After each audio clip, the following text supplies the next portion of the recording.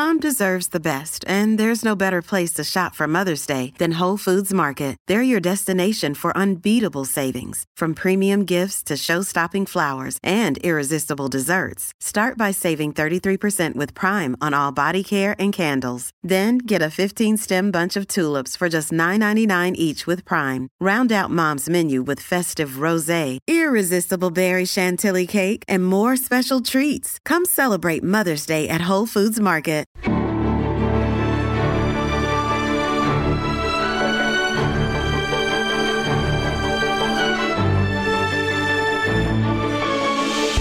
hospice nurse on embracing the grace of dying.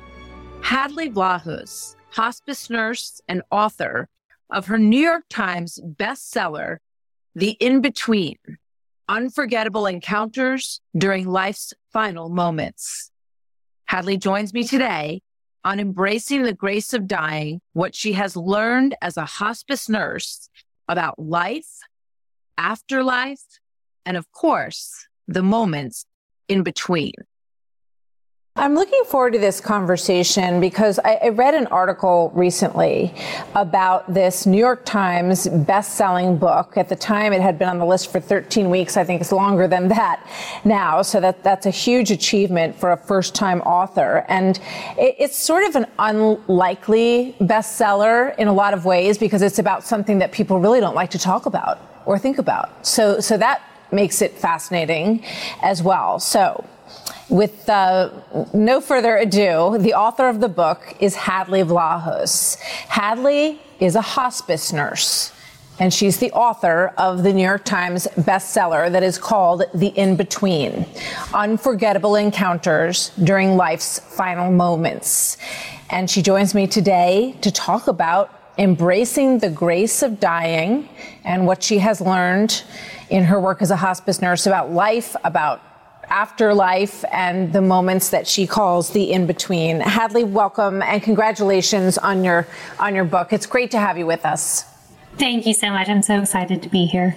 So Hadley, you never imagined that you would be a best-selling New York Times author or that life would take you on the path it has taken you on. Give everybody, this is called The Untold Story, and I think there's probably no better topic to talk about on this podcast than what comes after we die, but your own untold story. Tell me, how'd you get here?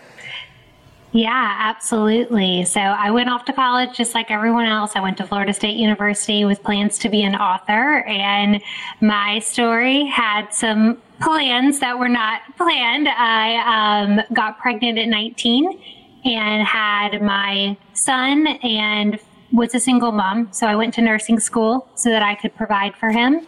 And I found myself working in hospice, very drawn to working with the elderly. And I started sharing my stories on social media and writing them into a book a few years ago. And now I'm getting to live that dream of being an author again. It's fascinating. And so life finds its way around, right? You wanted to write, and then you were sort of put in this position that gave you material that you never imagined that you would have. Why were you drawn? This is probably the last place that most nurses want to be put. Why were you drawn to working with people who are on the verge of passing on?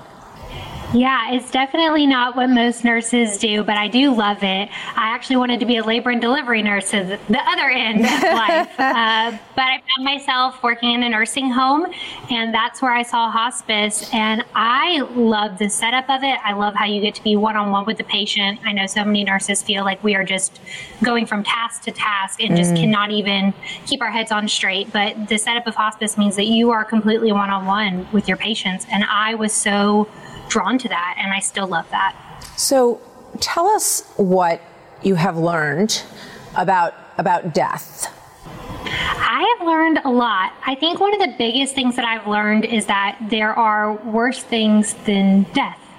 And there can be situations where sometimes death is better than what people are living with. Explain.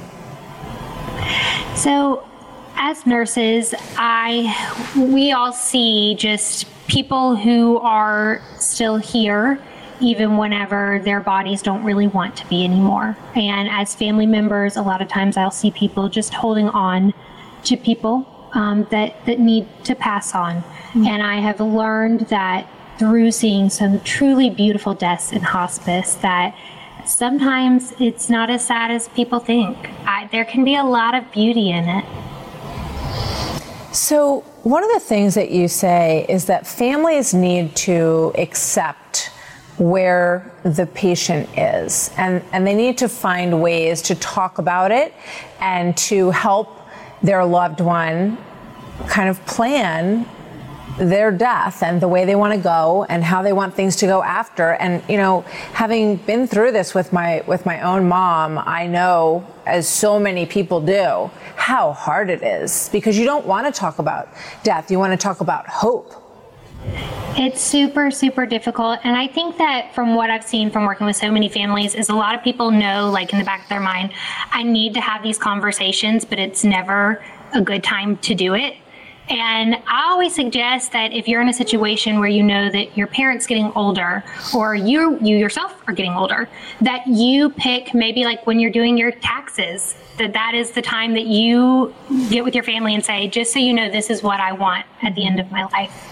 So not wait until you're, you know, so close to the end, or till you're in the middle of an illness that is very challenging for the whole family emotionally, to try to talk about it ahead of time. But what about if you don't do that? How do you have suggestions for how family members can say to their loved one who might be in hospice or even before that, you know, let's talk about it? Unfortunately, you just kind of have to have the conversation. And my suggestion would be to say, I don't want to lose you. Please don't interpret this as me wanting to lose you. I want you to keep hope. I want you to feel however you want to feel. But I also want to make sure that your wishes are honored. Mm-hmm. And so could you please tell me what you want at the end of life? So it's interesting. When you talk to people who are in this situation, you're sort of a third party. So what would be the most, what's a common thread, if there is one, of things that you wish their families knew? I think something I've seen a lot of times, I'm not asked that question much, but what I see a lot of times is that patients feel like they can't, that the family thinks that they can't sense tension whenever there is. And it is super, super common, even though most people don't talk about it, for there to be tension between family members at the end of life, especially between kids. And they will have conversations outside of the doors, and usually I'll be in there with the patient, and the patient will be like, I wish they knew that I can hear them. I know that they're arguing, and I wish they would all just get along. That's all I really want. Wow. So let's talk about what you have witnessed as people die. You say that you have seen and heard your patients in the in-between speaking to or being greeted by their loved ones who have gone before them. Yeah, it happens enough times that it definitely surprised me. Nursing school did not prepare me for that at all. And tell me, take me through what that all looks and sounds like. Yeah, at first I thought it was a hallucination, because obviously we give very heavy medications at the end of life. So I thought this was just a side effect and a hallucination. But then it started happening with people when they were not taking any medications. And what happens is you'll walk in and the patient will be talking to someone that you can't see. And so I can ask them and say, who are you talking to? And they can say, oh, my deceased mom, my deceased spouse, they're right there. And they will talk to them just like you and I are talking, almost like I'm the one not in the know, like I'm the one who can't see them. And I really started to recognize that they were able to hold very coherent conversations, not only with this person who's passed on, but myself as well. They'll talk about going on a trip with their deceased mom the next day and then turn to me and say, is your kid still sick? Yeah. So that's what gave you this feeling of something that exists between this life and the next life. Tell me about that. What does it look like? Yeah. That is what I call the in-between, and it's quite beautiful to be able to be there with people. There's definitely this certain energy that we all can feel or sense whenever the people are in that what I call one foot in the next world, one foot in our world. And it is incredible to see them converse with these people. Occasionally, they can even tell us when they're going to die, and I've never had a patient predict incorrectly. Really? Tell me about that. Yeah, I actually have one person in my book who I named Sue, who said that she was going with her husband that night, and I was extremely close to her. And I told the family, okay, call me tonight when it happens. I'm not on call, but I will be there for her. And I was shocked whenever I woke up in the morning with no missed calls. And so I called her son right at 8 a.m. and he said, Hadley, she did die last night. Your coworker came. And I did not call you because Dad, her deceased husband that she was speaking to, said that you could not handle it, which was just blew my mind. So do you believe in heaven? Do you think that these people are going to heaven?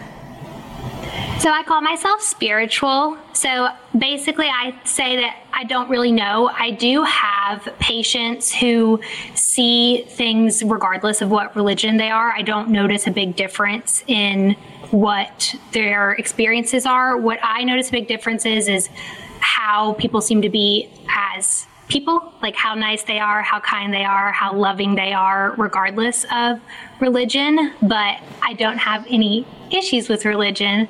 I always just say that I think of spirituality like kicking around the ball, and religion like playing soccer with referees, like we're playing the same game, just with different rules. The Untold Story continues right after this. I'm Guy Benson. Join me weekdays at 3 p.m. Eastern as we break down the biggest stories of the day with some of the biggest newsmakers and guests. Listen live on the Fox News app or get the free podcast at GuyBensonShow.com. So you say that they all appear to have an overwhelming sense of peace. Yes. So does it come across them, and is it uncharacteristic of their demeanor prior to this happening? Yes, I will have patients that have pretty severe death anxiety, and I try to give medications, try to talk them through it, and then whenever their deceased loved ones come, they are calm and at peace. It's beautiful to witness. That's amazing. So, you know, you also talk about, so there's different kinds of death, obviously. You're dealing with people who are ill and in many cases old, but maybe just terminally ill. And you talk about how you call yourself spiritual, but you say that emergency room nurses who often deal with people who might die on the table from a gunshot wound or an injury do not see the same sort of thing. So how do you explain that? My personal feeling is that whenever you're dying a slower death, like from a terminal illness, we get to see more of that in-between phase, which is what I get to experience. Whenever it's sudden, quick, traumatic, you, in my opinion, wouldn't have the experience to be able to see that because it would happen in seconds rather than days. Because ICU nurses, even though if they're trauma, but they are stable enough to go upstairs for a few days, they do report the same things that I do. Interesting. So you also say that you often sit with families as death is coming, and that everyone in the room, regardless of how imperceptible breath might be at that point, knows when it happens. Can you tell me about that? Yeah, that's something I started noticing after being there with enough patients that had died, that I finally put two and two together. But essentially, medically, we can have up to a minute between breaths at the end of life. So big gasp, 1 minute of nothing, another big gasp, and that can go on for hours, which is not fun to witness. But something I have noticed is that there is a certain energy shift, because whenever someone takes their last breath, family members can always say to me, oh, they're gone, or they'll start crying. They know when, if we're looking at it from a strictly scientific medical standpoint, no one would actually know until that next breath never comes. So a minute after they die. But people always know. I know, they know, everyone just seems to know whenever it's that last And why do you think breath. that is? I think that it's energy shifting. That's just kind of how I feel. The best way I can describe it is almost like that elephant in the room feeling, where people can feel like just tension and then release, but no one could really put their finger on what it is. Have you ever been with a patient who went into the in-between and beyond and then came back? I have never had anyone come back. What do you think about those stories? When you hear them, do you hear parallels in what you see in the in-between? Yeah, definitely. I love reading about near-death experiences. I think it's super interesting. I'd say the biggest difference is that they are seeing what I feel like I drop them off at the door and they get to go on the rest of their journey. And with near-death experiences, I think they kind of get to share what's beyond that door. And I love listening to them. I definitely believe in them. So interesting. So you say that, people should really make decisions about how they want the end of their life to be. What do you, having been through it with so many people, what have you learned about what you would want? Oh, I'm so picky. Even though I'm 31, everyone knows my wishes. I'm very serious about it.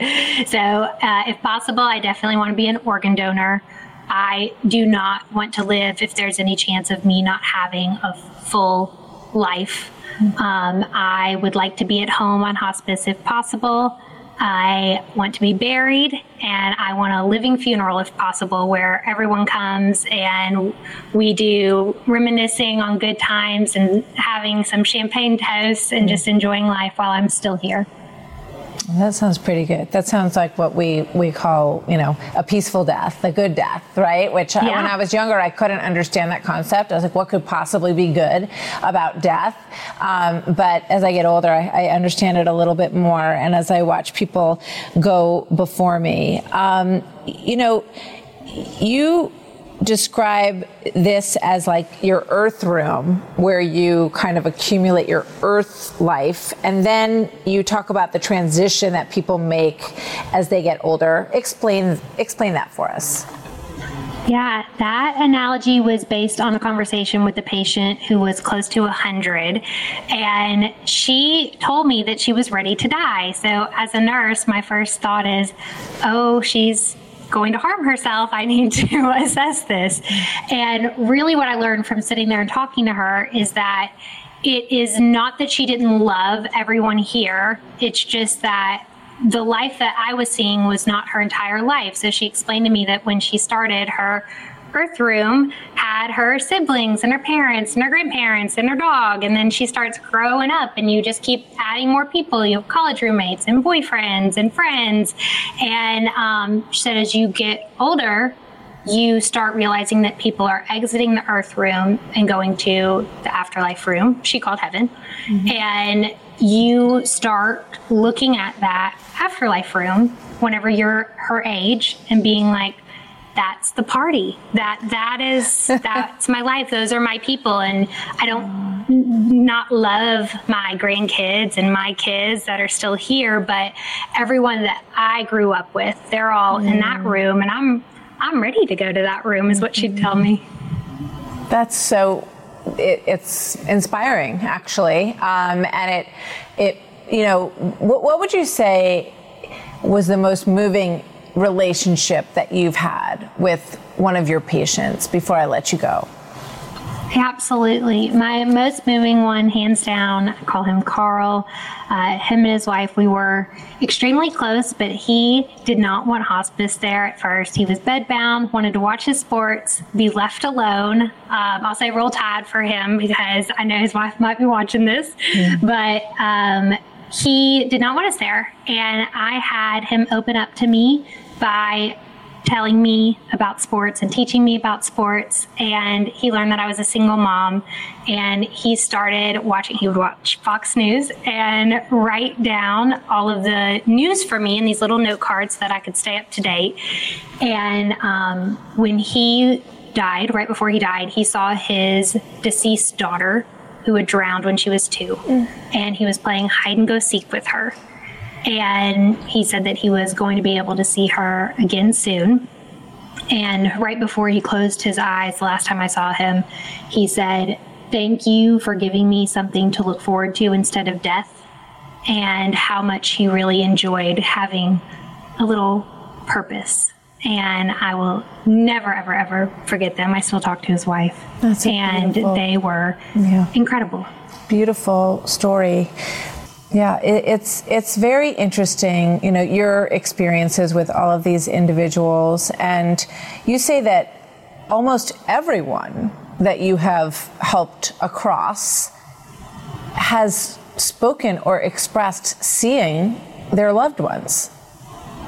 So I'd say some people, a lot of people go into a coma before they die. So, or they'll have like dementia, so they can't tell us, but we will still see people reaching or touching or almost like someone's invisible. To me, I think that's what's going on and they just aren't able to communicate it to me. But some people are in a little bit of a different mental state, but we still see small actions that to me indicate that might be happening. Well, thank you so much for joining the Untold story today. Hadley Vlahos is a hospice nurse, and she's written a book about her experiences on embracing the grace of dying. And the book is called The In-Between: Unforgettable Encounters During Life's Final Moments. So, Hadley, thank you so much. Thank you for sharing your experiences with us. I think it's really a good conversation to have, and hopefully our conversation will spur people to talk to their own family members or their children or their parents a little bit more about your experiences. So thank you and congratulations. I hope you keep writing. We want to hear more. Thank you so much. You've been listening to The Untold Story. I'm Martha McCallum. Don't forget to subscribe on Apple Podcasts or wherever you listen. Make sure to rate and review. For more podcasts, go to foxnewspodcasts.com.